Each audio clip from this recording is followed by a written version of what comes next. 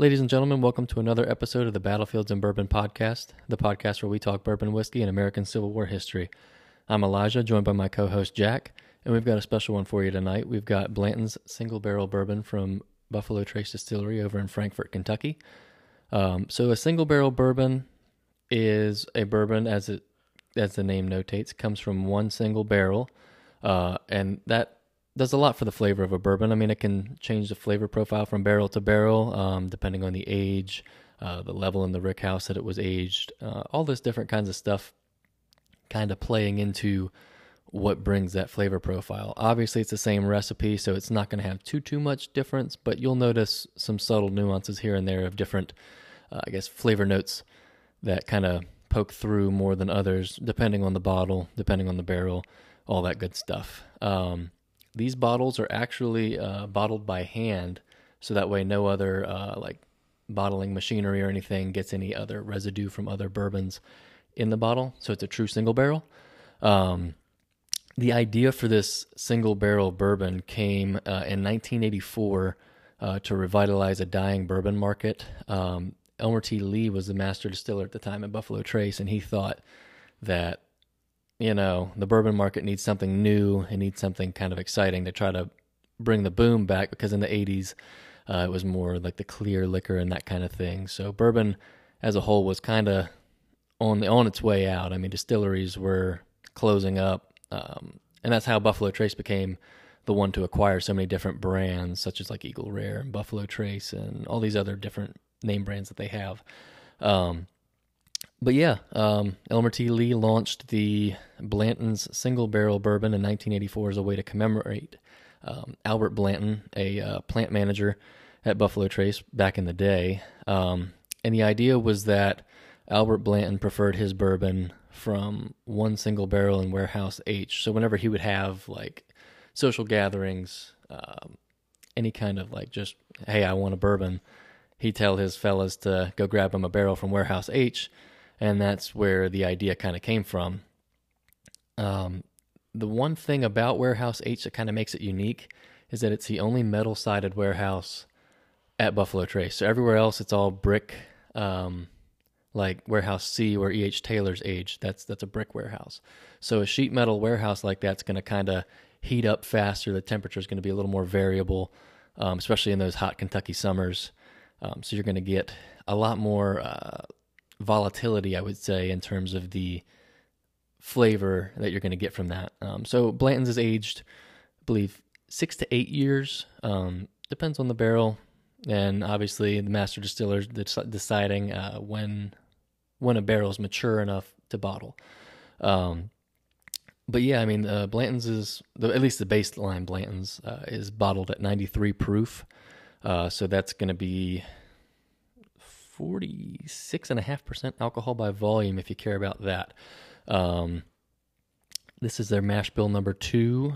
That's their high rye mash bill, and the experts believe that it's in the 10 to 12% rye range. There's no real way of knowing because they don't disclose their mash bills.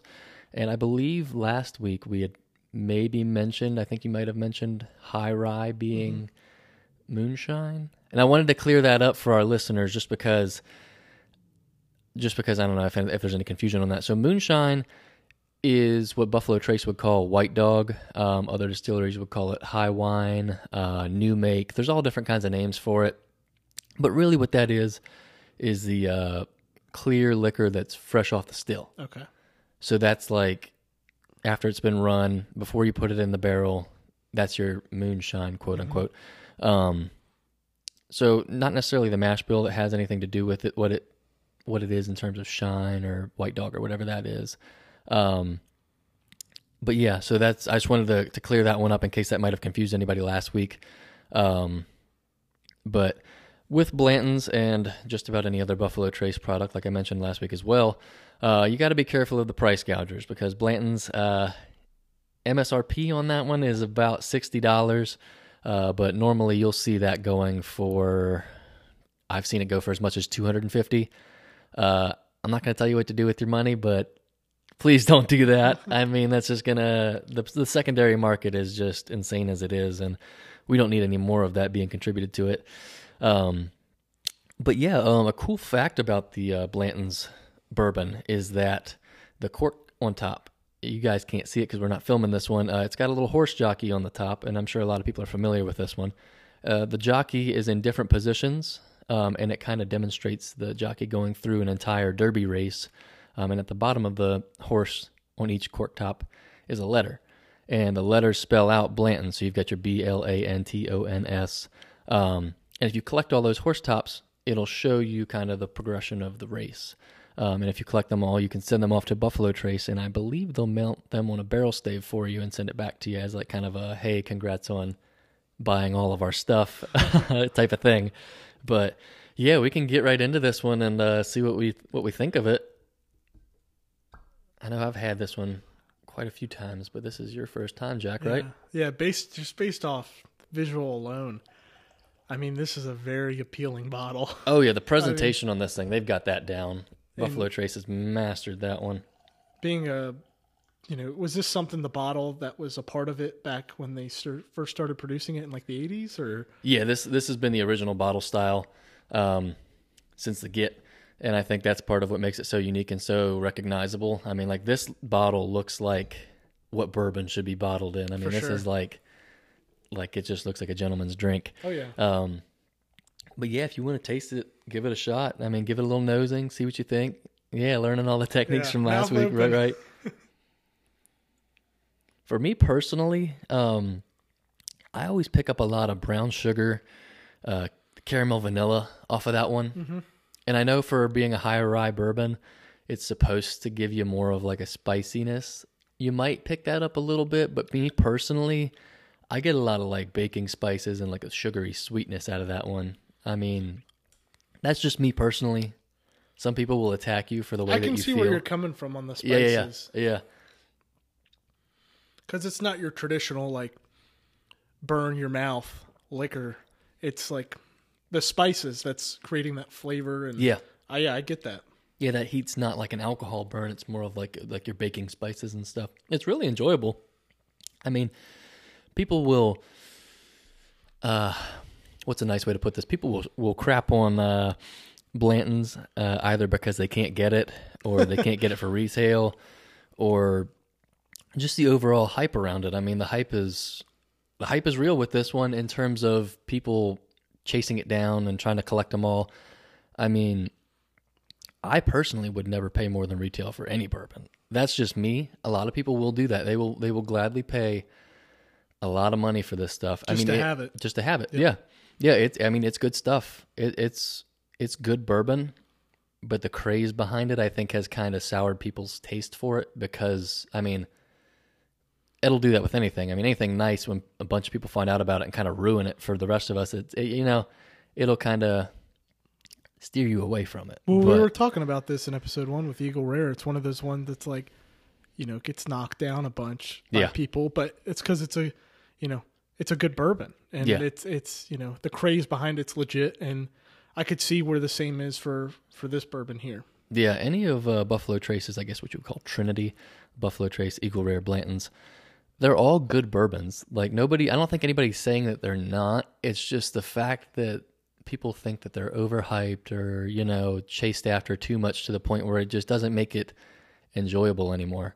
Because if you could go into a store and find this thing sitting on the shelf and just grab it whenever you want it and like crack a bottle and have it with your friends and not have to worry about savoring the bottle as like, I have to make this thing last for a year because I never know when I'll see it again. Mm-hmm. That can kind of deter people. And luckily for some of our bourbon lovers, some people probably already know this, Buffalo Trace is doing their expansion. They started that, I want to say maybe a year ago, maybe 2 years ago. Pretty big expansion. I mean, I don't know the exact dollar amount, but it's massive. I mean, they bought land across the river from the distillery to start popping up more warehouses and stuff. They just, I believe earlier this spring, opened up another column still to double their production. So that extra column still is producing an extra 60,000 gallons of whiskey a day. That's crazy. And that's obviously got to go towards all their brands because they own a whole slew of brands. But 60,000 gallons a day, and one barrel holds 53 gallons. I mean, you're in a few years, I mean, obviously got to take some time to age and stuff, but in a few years, I think the market for Buffalo Trace products will start to kind of replenish itself. I mean, it's going to be, I don't want to say everywhere because people will still hoard it, but it'll be a lot easier to find, I think, and that'll be promising for some people that may have been a little soured towards Buffalo Trace and their products beforehand or in current day. So something to look forward to in the future. Yeah, for sure. When we're older. But I guess, Elijah, do you want to let the audience know why we picked this bourbon for this episode? Sure. Yeah. So aside from it being a mouthful, Blanton's and Brandy Station, Battlefields and Bourbon, a bunch of B's here. The horse on top is going to go right into the battle that we're talking about, Brandy Station being one of the largest cavalry battles in the American Civil War. And like I said, Brandy Station. So this one is June 9th, 1863, part of our Gettysburg campaign. There's a lot of different discrepancies. I don't want to say discrepancies, a lot of opinions on Brandy Station as what it was. The largest cavalry battle, largest cavalry charge. Yeah, I mean... Largest battle with cavalry. Yeah, I mean, what are we doing here? You and I were talking before the podcast about this and the research we've been doing. I'm looking at the Battle of Brandy Station by Eric J. Wittenberg. It's done through History Press, and the subtitle of that is North America's Largest Cavalry Battle. And then that got me thinking, okay, but there's infantry involved. And then I hear some of the professionals of the battle talking. And they're trying to explain it themselves, but it's just like I'm having a really difficult time. And this is just me, I guess, defining what it is, because there is infantry from the Federals that are engaged, and they're there. They're a part of the plan. So I know, like, the battle, the largest only cavalry battle is Trevilian Station. And then before this point, I think they say the largest cavalry battle up before Brandy Station during the war is Kelly's Ford, which is just a little bit before that. And then Brandy Station happens. I mean, it's definitely the largest, mostly cavalry battle, I guess, if that makes sense. I don't know. That'll simplify it for some people. Yeah, if anybody has a clear definition of how we can identify this battle legitimately, please reach out and let us know. Because I'm not saying it's one thing or the other. It's just I cannot process what this is. But yeah, it can be confusing. There's a lot of horses, but there's some guys that are marching. So, but it's definitely a fascinating battle. And yeah, continue with what information you've got for this, Elijah. Yeah. So this is going to take place just after Chancellorsville. Jackson had just passed away and everything like that. And Stuart and his men are kind of falling back to the vicinity of Culpeper Courthouse just to kind of, regroup, see what the next plan is. Obviously, the Gettysburg campaign is kind of in its early stages here. And Stuart's just in camp at Brandy Station. His cavalry are just kind of resting after the battle and the campaign that they've been on with Chancellorsville. And they kind of get caught off guard by Alfred Pleasanton's cavalry. And in the worst way possible, too, because Stuart, in the days prior, had his men get up in their best and, go out to Inlet Station to do a grand review for General Lee. And they get out there, and they're all in their best, and they're all ready to go, and Lee doesn't show for this one. So, at least this is my understanding of it. Lee doesn't show, and Stuart's like, well, I'll review you guys anyway. We'll come back tomorrow or a day or two later, and run it back for Lee. Yeah. Run it back. So, they do it again, all in their best and all that stuff. And on top of that, they do what I understand is a simulated battle, a mock battle. So they do like a demo cavalry charge and an artillery demonstration and all this other stuff, which seems kind of, I don't want to say wasteful, but kind of wasteful because you're tiring out your men, your horses. Obviously, any metal detectorist, relic hunter, archaeologist knows that anytime this is happening, they're dropping bullets. Whether they're in battle or not, they're in camp. So they're kind of expending ammunition that they need to be hanging on to for Gettysburg, because every little bit is going to be counting for Gettysburg and the Gettysburg campaign. Because if they're going to invade north, you want to have as much supplies and ammunition as you've got, instead of kind of, throwing it willy-nilly at, let's do a grand review right now because we're about to go north. Like that idea to me doesn't seem great. And I know Stuart faced some backlash from some of the Confederate newspapers about, just kind of trying to be, I don't know if they called him arrogant, but it was more so kind of an arrogance to him. Well, he had balls after these too. Like he had dances that he hosted after each review. So twice he'll host these balls where he's inviting guests and people are coming down from, political spheres and things like that to come watch the reviews, but then also partake in these Jeb Stuart balls. So it's, these highfalutin, places and these people that are coming, and it's just Jeb Stuart in his element with that. Absolutely. The dashing cavalier has to put on a show, doesn't he? Yeah. So, he's doing all this stuff, and June 9th comes around, and his men are in camp. The horse artillery, I guess it would be like John Pelham's guys and everything, are in camp as well. And they're the ones that get surprise attacked first, I guess, Pelham's dead. At that point. Yeah, he's killed at Kelly's Ford. That's right. So excuse me on that one. So it would be Stuart's horse artillery minus John Pelham. And the artillery is there kind of at the fords where they can kind of swing the guns if they need to in the event of an attack, and they're not really prepared for it. Pleasanton's cavalry is coming, and they catch them off guard, and then the rest just kind of turns to hell. So yeah. What do you think about that? So, Jeb Stuart's there. He's got, I guess they're brigade commanders at the Confederate level with, let me get my people here. Jones Brigade, William Henry Fitzhugh Lee's brigade, Hampton's brigade, Robert's brigade. All those guys are there. And at the same time, Pleasanton or John Buford, the division commander under Pleasanton, knows this because they've got intel that they're receiving from across the Rappahannock River. And that's what's separating these armies is the Rappahannock River. And and the Confederate cavalry at the time is acting like a screen between what Lee's trying to do ultimately, and that's to get his army west and then up, whether it's on one side of the Blue Ridge, like we discussed with 2nd Winchester, or on the other side.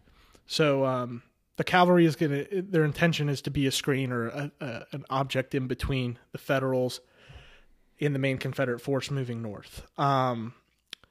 We got to keep in mind that this battle, it's important afterwards, but also it's important in the moment for defining what will be Federal cavalry for the remainder of the war.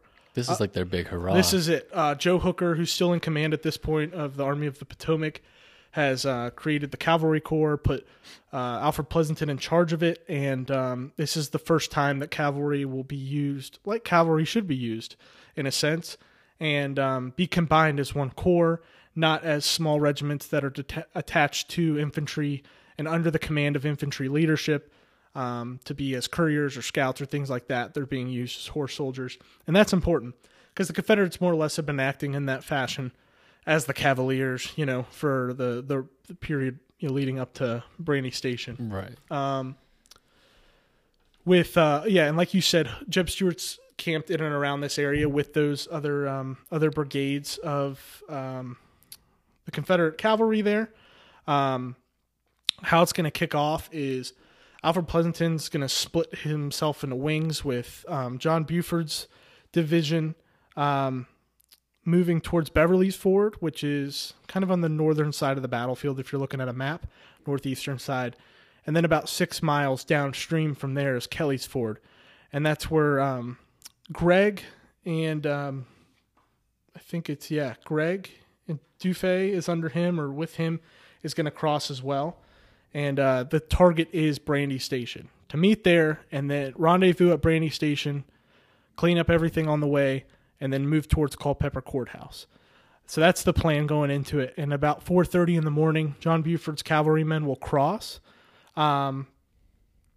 with specifically leading off the stepping off point of this battle is the 8th New York Cavalry, being personally led by Benjamin Grimes Davis, who is, I believe, first cousins with President Jefferson Davis, and he is ironic. He's a loyal man to the United States, and he is leading his former regiment, the 8th New York Cavalry, across. They're going to come into contact with skirmishers from the 6th Virginia Cavalry, there along the Beverly's Ford Road.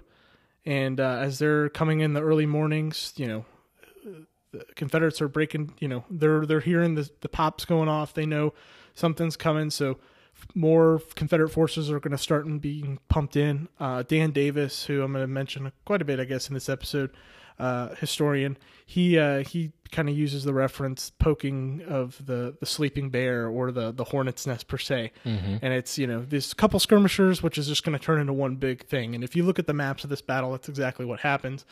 There's a great account that as Benjamin Grimes Davis is leading these troops across the Rappahannock River, and as he's coming into contact with the 6th Virginia Cavalry, he notices this connection between the two regiments, and he's gonna take leadership and lead them across up the road.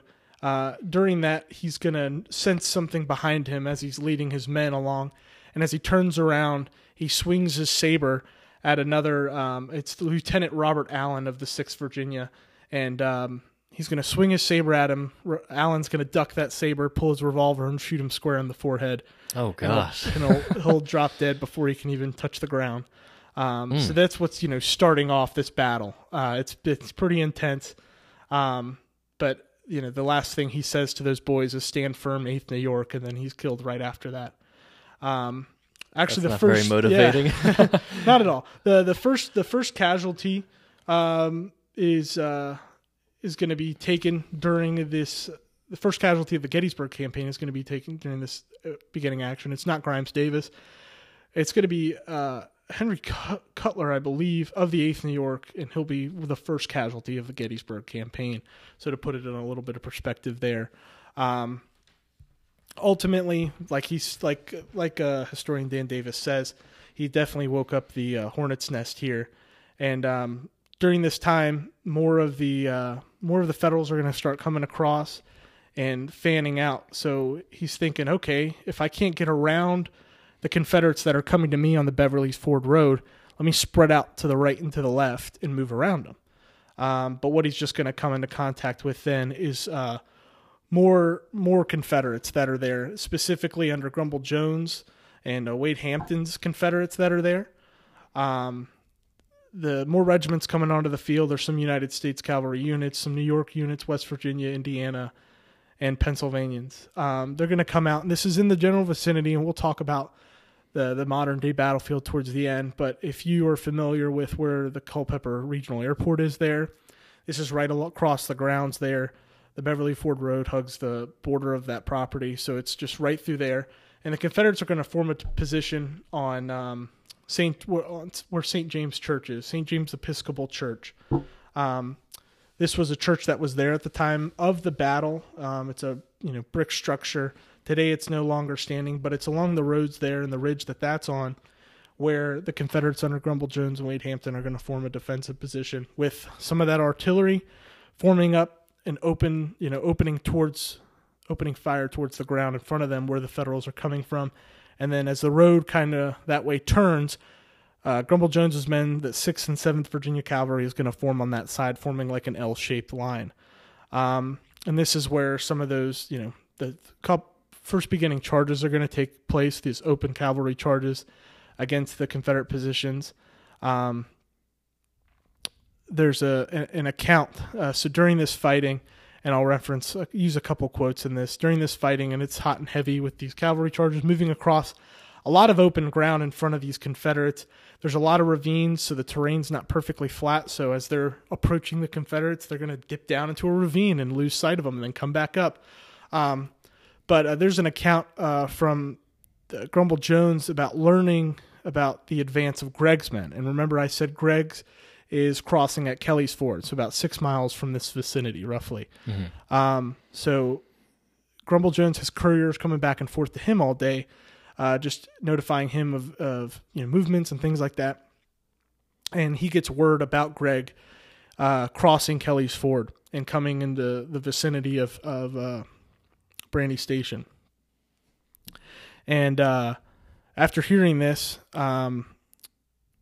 he sends a courier to Stuart to let him know. He's the superior. Let me let Stuart know what's going on. Right. Because Stuart's headquarters is on Fleetwood Hill, Mm-hmm. which is a little bit to the, I guess it would be the southwest of where the area of St. James Church, where Jones and Hampton are fighting and engaged with the Federals currently, under Whiting, I believe, in Devon. So he's going to send his courier to go talk to, let his commander, Jeb Stuart, know that there's some Federals headed his way. Well, Stuart hears this and he's like, he's like, tell General Jones to attend to the Yankees in his front and I'll watch for the flanks. When Jones heard Stuart's response, Jones replied very, angrily. So he thinks they ain't coming, does he? Well, let him alone. He'll damned well soon see for himself. And that he does. He's gonna find out. Yeah, he's gonna exactly find right. out. Exactly right. So as the fighting continues in the vicinity of St. James Church, ultimately focus is going to shift because of Gregg's force coming towards the area of Brandy Station, which is closer to Fleetwood Hill. So that's where the action begins to shift southward towards Fleetwood Hill. So this will shift for the Confederates, but at the same time, the Federal focus will then shift, specifically Buford's focus, which is the right wing of this Federal attack. Buford's focus will shift, but not towards Fleetwood Hill.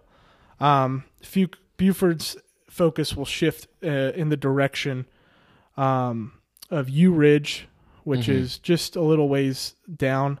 There's an area known as Buford's Knoll today, and that's where Buford will get to the field assess and put some artillery there. It's a high position for the Federals as they're coming into the battlefield. So he'll come into contact with some Federals under Rooney Lee to what would be his right. So as the battle at the action at St. James Church begins to shift, it doesn't seem to, no progress is made. Confederates arrive to the right of he's going to want to go around this. Okay. So, this is as a result of trying to go around the Confederates he was getting stuck with on Beverly's Ford Road. So he's like, all right, well, let's go around again. Well, what's in his way is a stone wall that is being occupied by Rooney Lee in his Virginia and North Carolina regiments of cavalry there. So that's where Buford's focus will shift. At the same time, Stuart has his own courier. I'm trying to remember the name of him offhand. I don't know if I have it on me, but last name McClellan. And I think he's first cousins with McClellan. So weird stuff here, but he's with Stuart this time. Right. So he's as Stuart's riding between the area of St. James Church and Fleetwood Hill, which all the main Confederate focus is shift towards the area of St. James Church because that's where the fighting's coming. But now there's, Stuart's at least heard per Jones that Federals are in pursuit of Brandy Station. Federals have at least crossed Kelly's Ford from the south and are headed north towards Brandy Station. So he's got wind of this, but he's not believing it. And then all of a sudden, a Confederate gun comes rushing towards the vicinity of Fleetwood Hill from the direction of Brandy Station.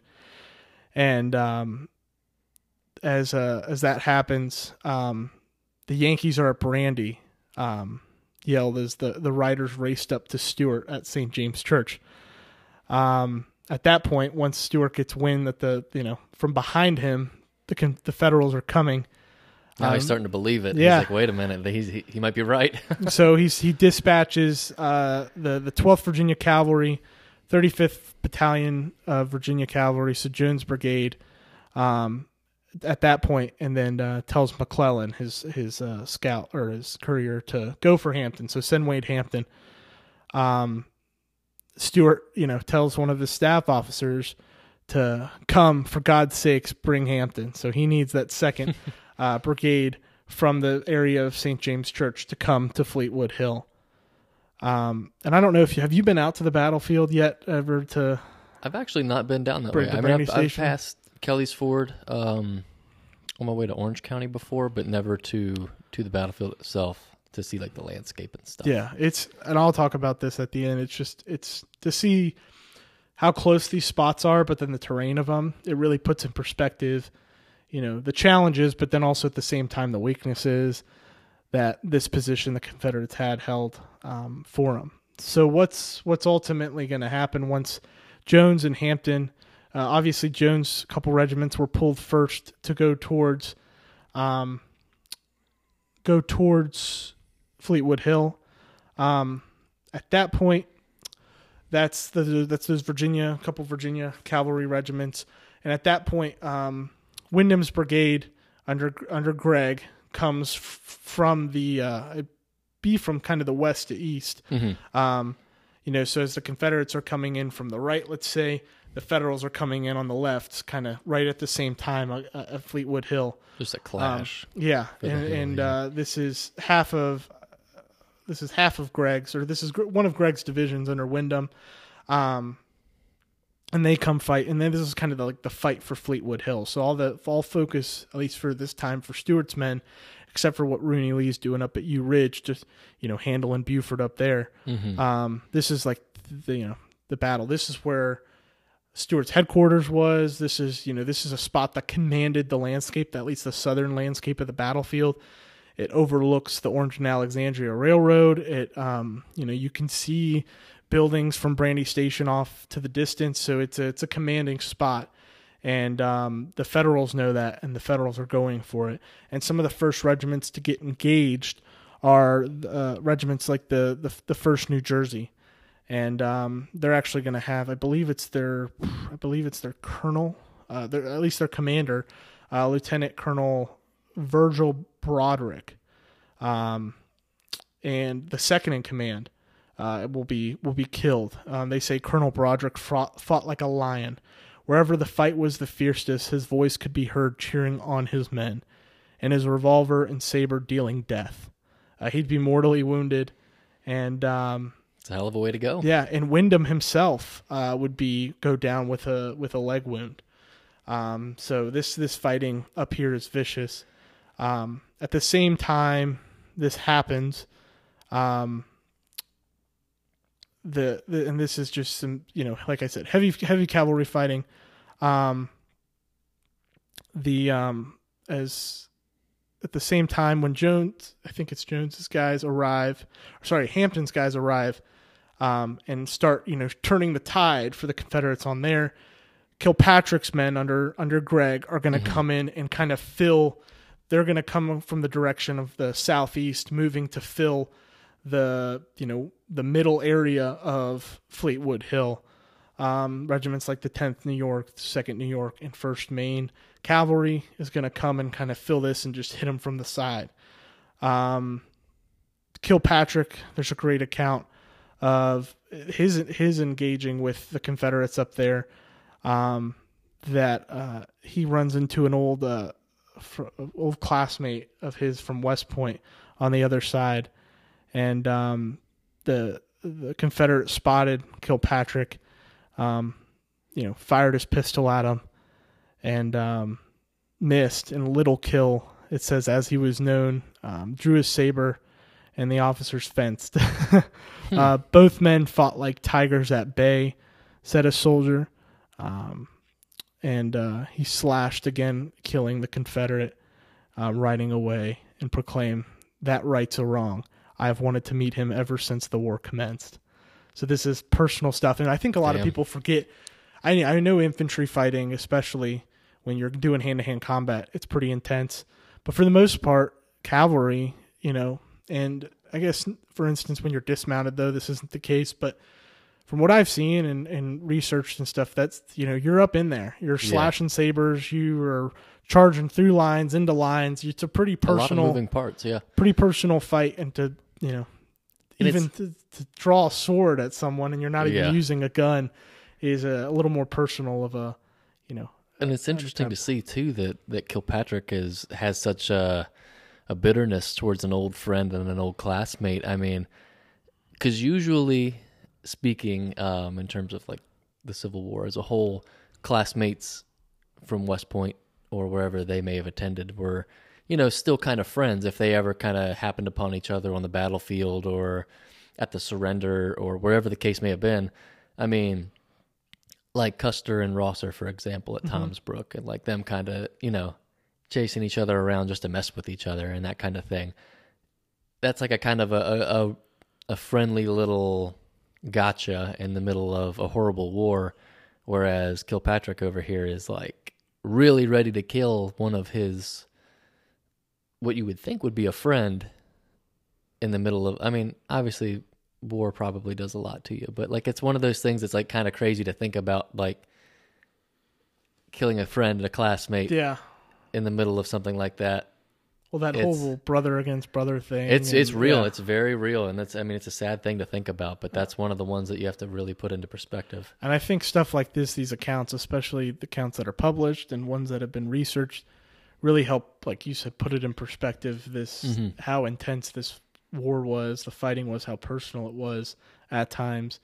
And it's something that, wars within the past 100 years of wars have not taken place on American soil. So, right. It's kind of, this sense of detachment from, the war's not here. So, but this is literally in your backyard. That's why I think if people, learn a little, not learn more, but like just, cared more. Read the interpretive sign that's next to your house. Read the the sign you drive by on your way to work every day. I'm sure it'll open up your eyes to a little bit more of what happened there not so long ago. Right. The blood that was shed, so close to home. So, definitely.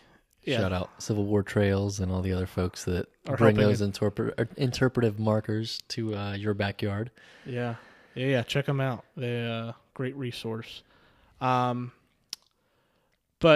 as Greg's force is going to arrive, like I said, in with Wyndham and Kilpatrick to meet the Confederate defense that's being set up per se at Fleetwood Hill.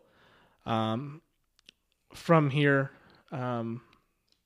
Stuart will bring more artillery to, because Fleetwood Hill is not just a solid hill. It's a long hill, very similar to like the hill that I mentioned in the video we posted on Facebook about Starfort, the Strines Hill. Line. Yeah, it's a ridge line. Fleetwood Hill runs for about, I think it's 2 miles. Wow. 2.5 mile ridge that runs like, southeast to northwest. Odd that they would call that a hill, but go ahead. Yeah. And at the very end of it is the position where, close, it bumps up to the Orange and Alexandria Railroad, and this is where this heavy fighting with Stuart and Greg's men are going to take place. But, going back to what Buford's doing on U Ridge, Rooney Lee's brigade is going to fall back across U Ridge to the northern end of Fleetwood Hill, so the opposite end.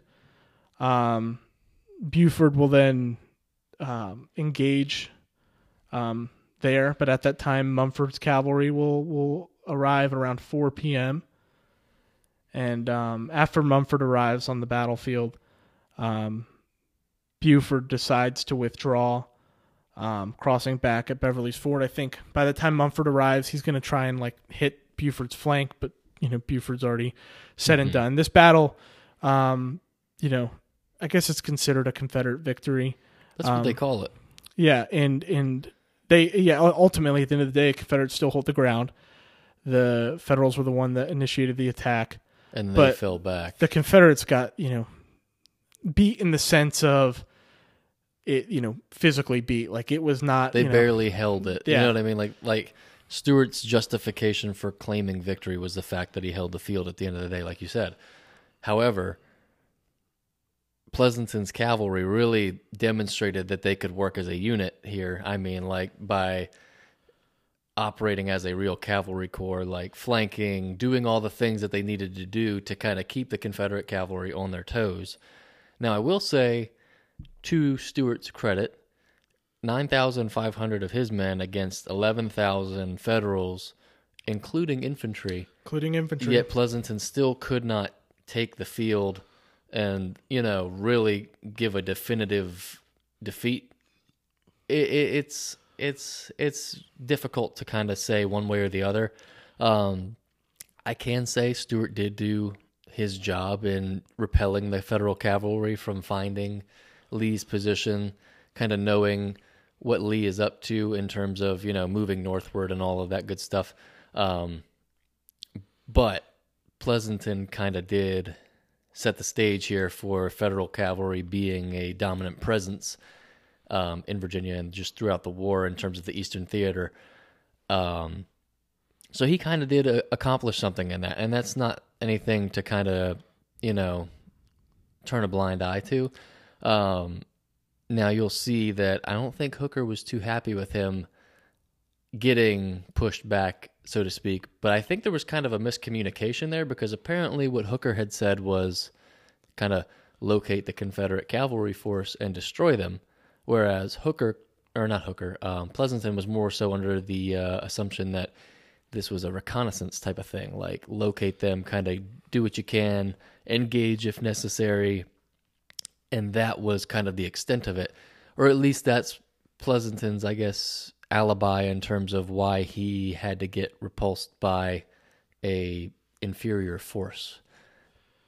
Yeah, and I mean, keep in mind the Federals, to be able to get in a position at the fords without being detected at that point, the Confederates had no idea that, and that's not easy to do. No, the Confederates had no idea that there was Federals sitting on the other side of Beverly's Ford. So for them to cross in the morning and just wait, this is what you're greeted with is Buford's. That's a wake-up call. Yeah. So it was a big wake-up call, I would say, I think the whole Gettysburg campaign's a wake-up call for Confederate cavalry because of this Federal cavalry. Yeah, I think the Federal cavalry performed really well for what they did. Right. But at the end of the day, like you said, Stuart holds the field. Lee actually watches part of this battle from, what's the house called? It's not, maybe it's Beauregard or, I don't know. I think I had Barber. Is it Barber? Yeah, I think it's the Barber house or Beauregard. I don't remember. Would be Beauregard. No, that's a different one.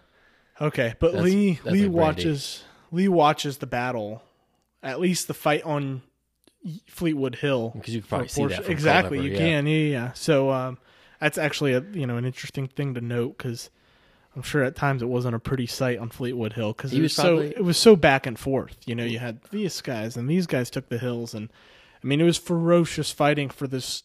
All reality, it was a smaller piece of ground. If you go I mean, it's not small in the sense, but when you actually see the crest of the hill and where you can see exactly where these guys came up, I mean, it's like, crazy to imagine. That I'm gonna add as well that if you haven't been, I would encourage anyone to go out to this battlefield, or to understand the landscape. Yeah, and we'll say this with every battlefield, hence the name Battlefields in Bourbon. But so the Brandy Station, I think it's like a couple thousand acres that are controlled by the American Battlefield Trust out there, and it's a preservation efforts that begin in the 80s, and the possibility of office warehouses and Formula One racetracks that were planned out there, and thank God that wasn't the case. All kinds of possibilities, but there's just been a core group of individuals that have dedicated their resources and time and knowledge to help protect that piece of ground, and through the work of the American Battlefield Trust, as well as groups like the Brandy Station Foundation, which is a nonprofit group that owns and interprets the Graffiti House, which I've never been to and I really want to go to. The Graffiti House that's there, I think that's in Brandy Station in the town. I believe so. Yeah, and they're dedicated, and there's I think it's like the Culpeper Battlefield tours, do a lot of opportunities to get out there and get guides, as well as do them on car, via hiking, or horse riding. So you can kind of experience it for yourself from horseback. And when I first heard that, I was like, why do they do horses? But then I was like, oh, it's a cavalry battle. And you can do that at a lot of other national parks as well, and state parks do the horseback riding on the park. So that's a cool little aspect they have. And currently it's all interpreted and owned and maintained a lot of this land we were talking about, from the attacks of Buford's men at St. James Church to right up to the stone wall at U Ridge to specifically Fleetwood Hill or Miller House Hill, whatever you want to call it. All these landmarks I was discussing are preserved. Small portions like where the airport is and some other development that's there. But I mean, for the most part, this is a pretty well preserved battlefield, and you can visit these areas. You can visit where, where Buford's Knoll or Buford viewed the battle, the ground where Stuart was riding back and forth from the vicinity of St. James Church to Fleetwood Hill. And you can really put in perspective, the ground that they had to cover, but then also where these attacks were coming from. You can actually go to the site of where St. James Church was, even though it's not there now. It was, and we can go into this a little bit in a second, it was disassembled later for winter quarter huts. But the American Battlefield Trust has done a really good job with like an augmented reality experience where, based off of a sketch that was done before the building was the church was torn apart, they use that sketch to develop you can scan the ground and it pops up. Kind of an idea of what it would look like now. What it would look like, yeah. Right. And you can go inside and stuff like that. It's weird, but so you can definitely get a feeling, and that's what I recommend. I mean, so my book recommendation for this episode is Out Flew the Sabres. It is by Eric Wittenberg and Dan Davis, and it's part of the Emerging Civil War series. And these books are great for your first taste of a battle.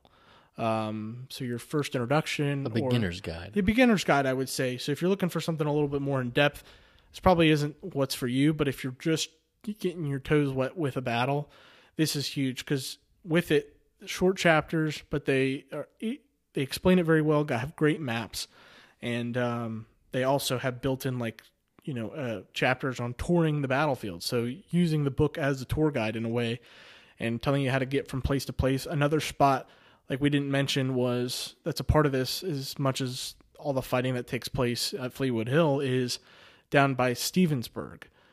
Which is a little bit, I guess, south of everything, but southwest. Yeah, southwest, I think.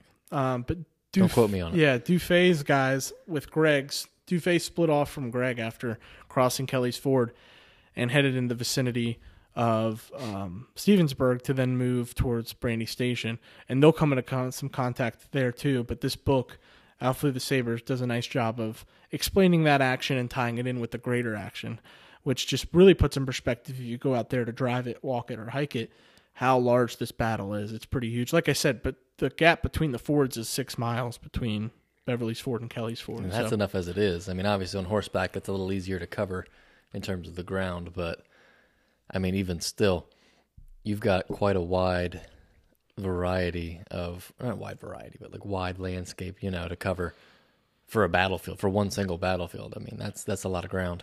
Yeah, and a lot of this land, and this is what's neat about this whole area, is it doesn't just get, christened by fire during the Battle of Brandy Station. It's seen to encampments and actions in 1862, as well as, early before this battle in 1863, and then afterwards with all the encampments and stuff that take place. This, I think, Culpeper Courthouse, ends up being like a large federal depot for supplies because of the rail and its location. And then, I think I don't know what corps it is, but a lot of Federals. This is there's tons of photographs taken of these camps too. This is when St. James Episcopal Church is going to be torn down in 1964 for this, encampment. I guess from an archaeological perspective, metal detecting perspective, I know you've happened to wander from time to time into the county of Culpeper. Yeah. But Mr. Filbert, do you have any kind of background or description on what's been found out there archaeologically? So believe it or not, I have personally never hunted that area. That's one that's on my list. Right now I don't have the detector that's capable of doing so. VLFs don't work very well in a highly mineralized environment. But from the organized hunts that have been conducted there, there's been quite a few different groups that have held group digs at these spots, mainly Battle of Brandy Station stuff, the camps surrounding that area. I mean, there's been some really great stuff that's found. I mean, a lot of very rare belt buckles that would be attributed to certain Confederate regiments, Confederate states, things that you really don't see very often, that are just crucial to the archaeological record in terms of that.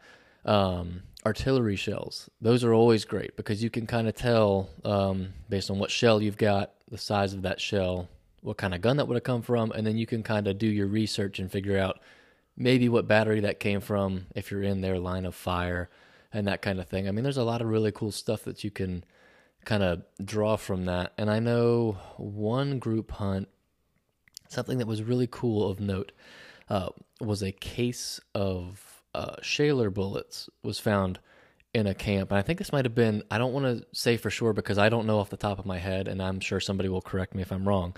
I think it was the Excelsior Brigade camp, so a New York camp. It was a case of Shaler bullets, and I think it was close to like 1,000 of them this fella found. And for those of you listening that don't know what a Shaler bullet is, I mean, for relic hunters and archaeologists and historians and stuff, Civil War bullets all have patent names.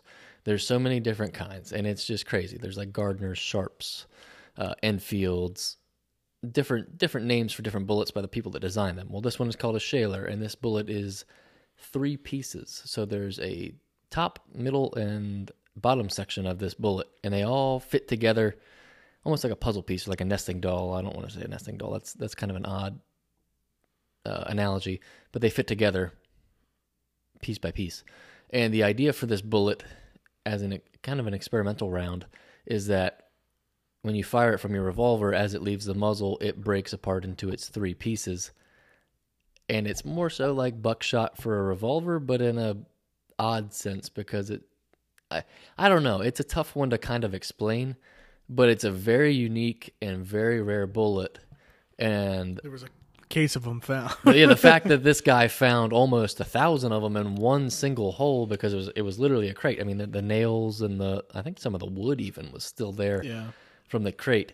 I mean, to find that is just a monumental find, and to attribute it to those camps or that battle is really something to appreciate, because I mean, otherwise it would have been left in the ground forever and nobody would know that it's there, or that it was attributed to that battle or that regiment or whatever the case may be. And I mean, it's really something that I get excited about, and I know a lot of other archaeologists and relic hunters get excited about, because that's something that deserves to be brought to light. I mean, that's a find of a lifetime. Yeah, I think especially in like pointing to that is this Culpeper County, Fauquier County, this area of Virginia, the Virginia Piedmont, is probably in the Virginia Piedmont, that area is the most, Civil War area. That doesn't make any sense, but like where the most happening. Like how when people say Winchester, tons happen here, obviously, battles, skirmishes, but then also just occupations. This is, for the Virginia Piedmont, Culpeper County is kind of the same. Oh yeah. With, the mountains, the camps, for any, like the Overland campaigns or the Gettysburg campaign, a lot of these other campaigns start and go through here. Mm-hmm. Like, the Second Manassas campaign, and what other ones are there? I mean, there's a ton, but and they all go through Culpeper, which is, pretty crazy. So there's a lot to see. A neat thing, and kind of going off what I was saying earlier, I said a lot of this land is preserved and owned by the American Battlefield Trust. And I think just through some legislation in the Virginia General Assembly and just Virginia State Legislature, they've been able to plan for that area to become another Virginia State Park. Nice. So all that, Very good. is, like Rappahannock Station, Brandy Station, Cedar Mountain, all these lands that have been preserved by the American Battlefield Trust, Kelly's Fort, like all these will be a part of this, like Culpeper Battlefield State Park. So, not saying it's like done bad now. It's done great. ABT does a great job out there. But, to be able to have a state entity manage, maintain, interpret, and, in perpetuity, is huge. Because those resources will be, protected. And the Virginia State Parks do a great job for the most part with a lot of the battlefields they maintain, like Sailor's Creek and some other ones down, Southside Virginia. Mm-hmm.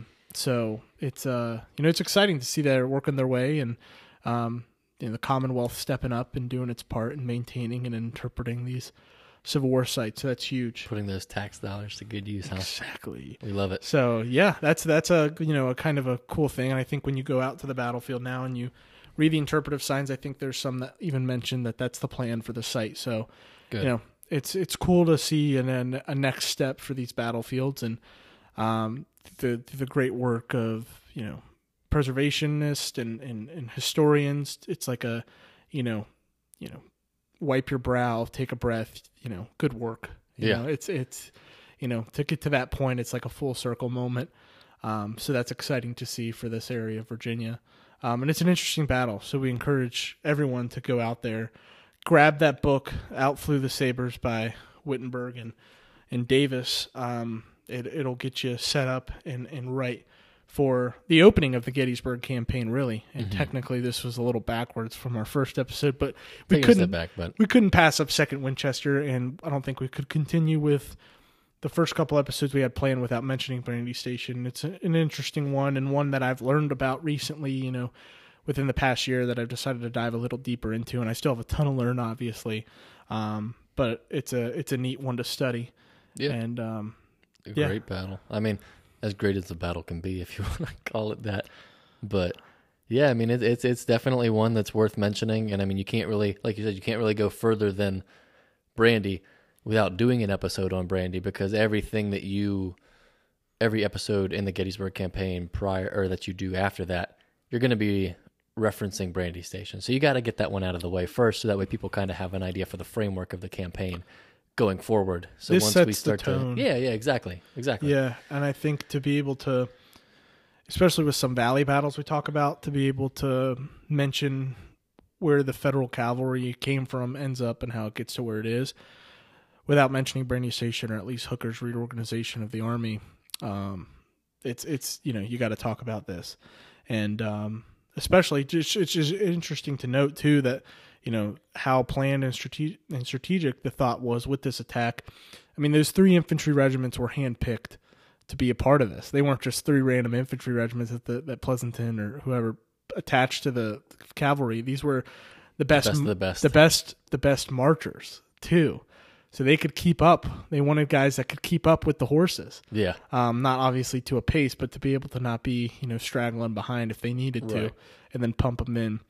And then keep in mind too, I'm pretty sure I was talking with a historian buddy of mine and mentioning how, I was trying to figure out how to define this battle, like we said at the beginning of the episode. And he was saying how, those Federal infantry regiments, but also Ewell's Corps is on their way, obviously we know, to the valley, and but before they're headed out of Culpeper, the area of Culpeper Courthouse, they're stopped because of Brandy Station, the fighting here, and then they're like, okay, you guys can continue. I'm so there's glad you brought that up. There's a moment where it's like, Ewell, do I need you? And then it's like, nope, no, you can continue on. So it's crazy to think that that much attention was being brought. It wasn't like that's why there's this sense, at least the way I interpret this, it's like, for how prepared Stuart tried to make himself to be, he wasn't as prepared as he thought. He could have used the help. For sure. Oh, and to define a solid victory without any question about it, and avoid all the criticism from the Southern papers or Pleasanton maybe thinking he's got a victory in mind. He could have used the help. And I'm glad you brought that up, because it's crazy to me that Lee is watching this battle go down and isn't telling someone, hey, get Longstreet's Corps or get Ewell's Corps and pump them into the battle. Like, you're right there. Why would you not throw one of them in, at least a division or something in there? I think that's something I want to research more of, because it's like, why didn't he? Yeah, it's like, I don't know. Yeah, you're just like, you're the general and you're watching. It's like, what would happen if the Federals took Fleetwood Hill, and you're like watching that happen, and you're like, oh crap, I should have. Now what? Yeah, it's like, why watch? Why stress yourself out with that? And I think there's even something during the battle I read before about how the 1st Maine Infantry, when they do their charge up Fleetwood Hill, they like continue and they like get really close to where Lee's at the house watching. Wow. Yeah, I someone will correct me if that's not right, but I'm pretty sure from what I talked and read about that, like, it was something with the 1st Maine, and they get really close to Lee. But it's I don't know, it's a really I definitely have more to learn. And this is just, I started reading and studying and going out in the field with this battle. Like I said, I think I was telling you before the podcast, at the beginning of the year, I went out with some coworkers and it was terribly windy and cold, but we hiked, as much as we could. And to be, like I said, to be on the ground is totally different than looking at these maps.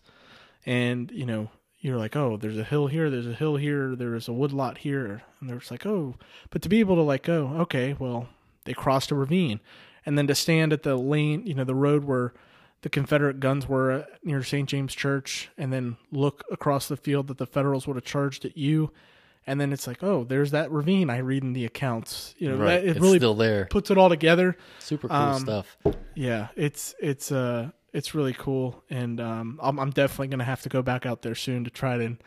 Yeah, I definitely want to try and do one of those videos again, like I did for Starfort. Yeah, with maybe that'll Brandy inspire Station. us for a little field trip. Or something. Yeah, that's our goal with these two, is to be able to try and do some field trips with them. So yeah, bring it to our viewers. I mean, get you guys as close to the action as possible, because I know not every viewer we have is based in Virginia or close to these battlefields. I mean, it's not realistic that everybody can make it out here, but when that's the case, we can bring it to you if we can record it and, do an episode or a little reel where we can show you guys in person or in video how this actually went down. Yeah, no, I agree. And we'll try to bring you guys as much, like Elijah said, as much resources and information and pictures and videos as we can as we go to these places, because we've got the benefit of, living in the Shenandoah Valley and being close to valley battlefields, but also on the other side of a mountain from a lot of these other national parks, and a wealth of history. Yeah, tons here. So, this was Brandy Station, and you poured another glass of bourbon over there. So just a little taste, wet the palate. A little, nightcap. Well, but, that sums up this episode 2. We're excited for episode 3. Yeah, episode 3, we've got it planned, and that'll be coming to you, I think, the first week in August, or second week in August. We've got that coming out. I don't remember. The bi-weekly schedule. Yeah, the bi-weekly schedule. You should expect at least 2 episodes a month from us, posted every Wednesday. Is the plan. Not every Wednesday, but 2 Wednesdays a month. And if we don't do it, give us hell for it, all right? Yeah, hold us accountable. We've got a couple episodes planned out. We will let you in on a little secret for episode 3. Kilpatrick. Spoiler alert. Yeah, Kilpatrick and Stewart. Our first guest. Our first guest on an episode. I'll say that now. So we're excited to have that guest on and talk about the topic. And thanks for tuning in. And don't forget to follow and like our pages. Spotify, Apple Podcasts, YouTube, Facebook, Instagram, all the good stuff. Give us a follow, give us a like, a review, whatever you want. It helps us out, and it helps us bring more great content to you guys. We're happy to do this. And we love the following that we've built so far. It's been quite a humbling experience just receiving such positive feedback so far. If you guys want to help us out, we'll help you out. So I guess that'll do it for us for episode 2. Tune in August, and we'll have episode 3 for you. All right. Thank you, guys. Yes, sir. We'll see you next time.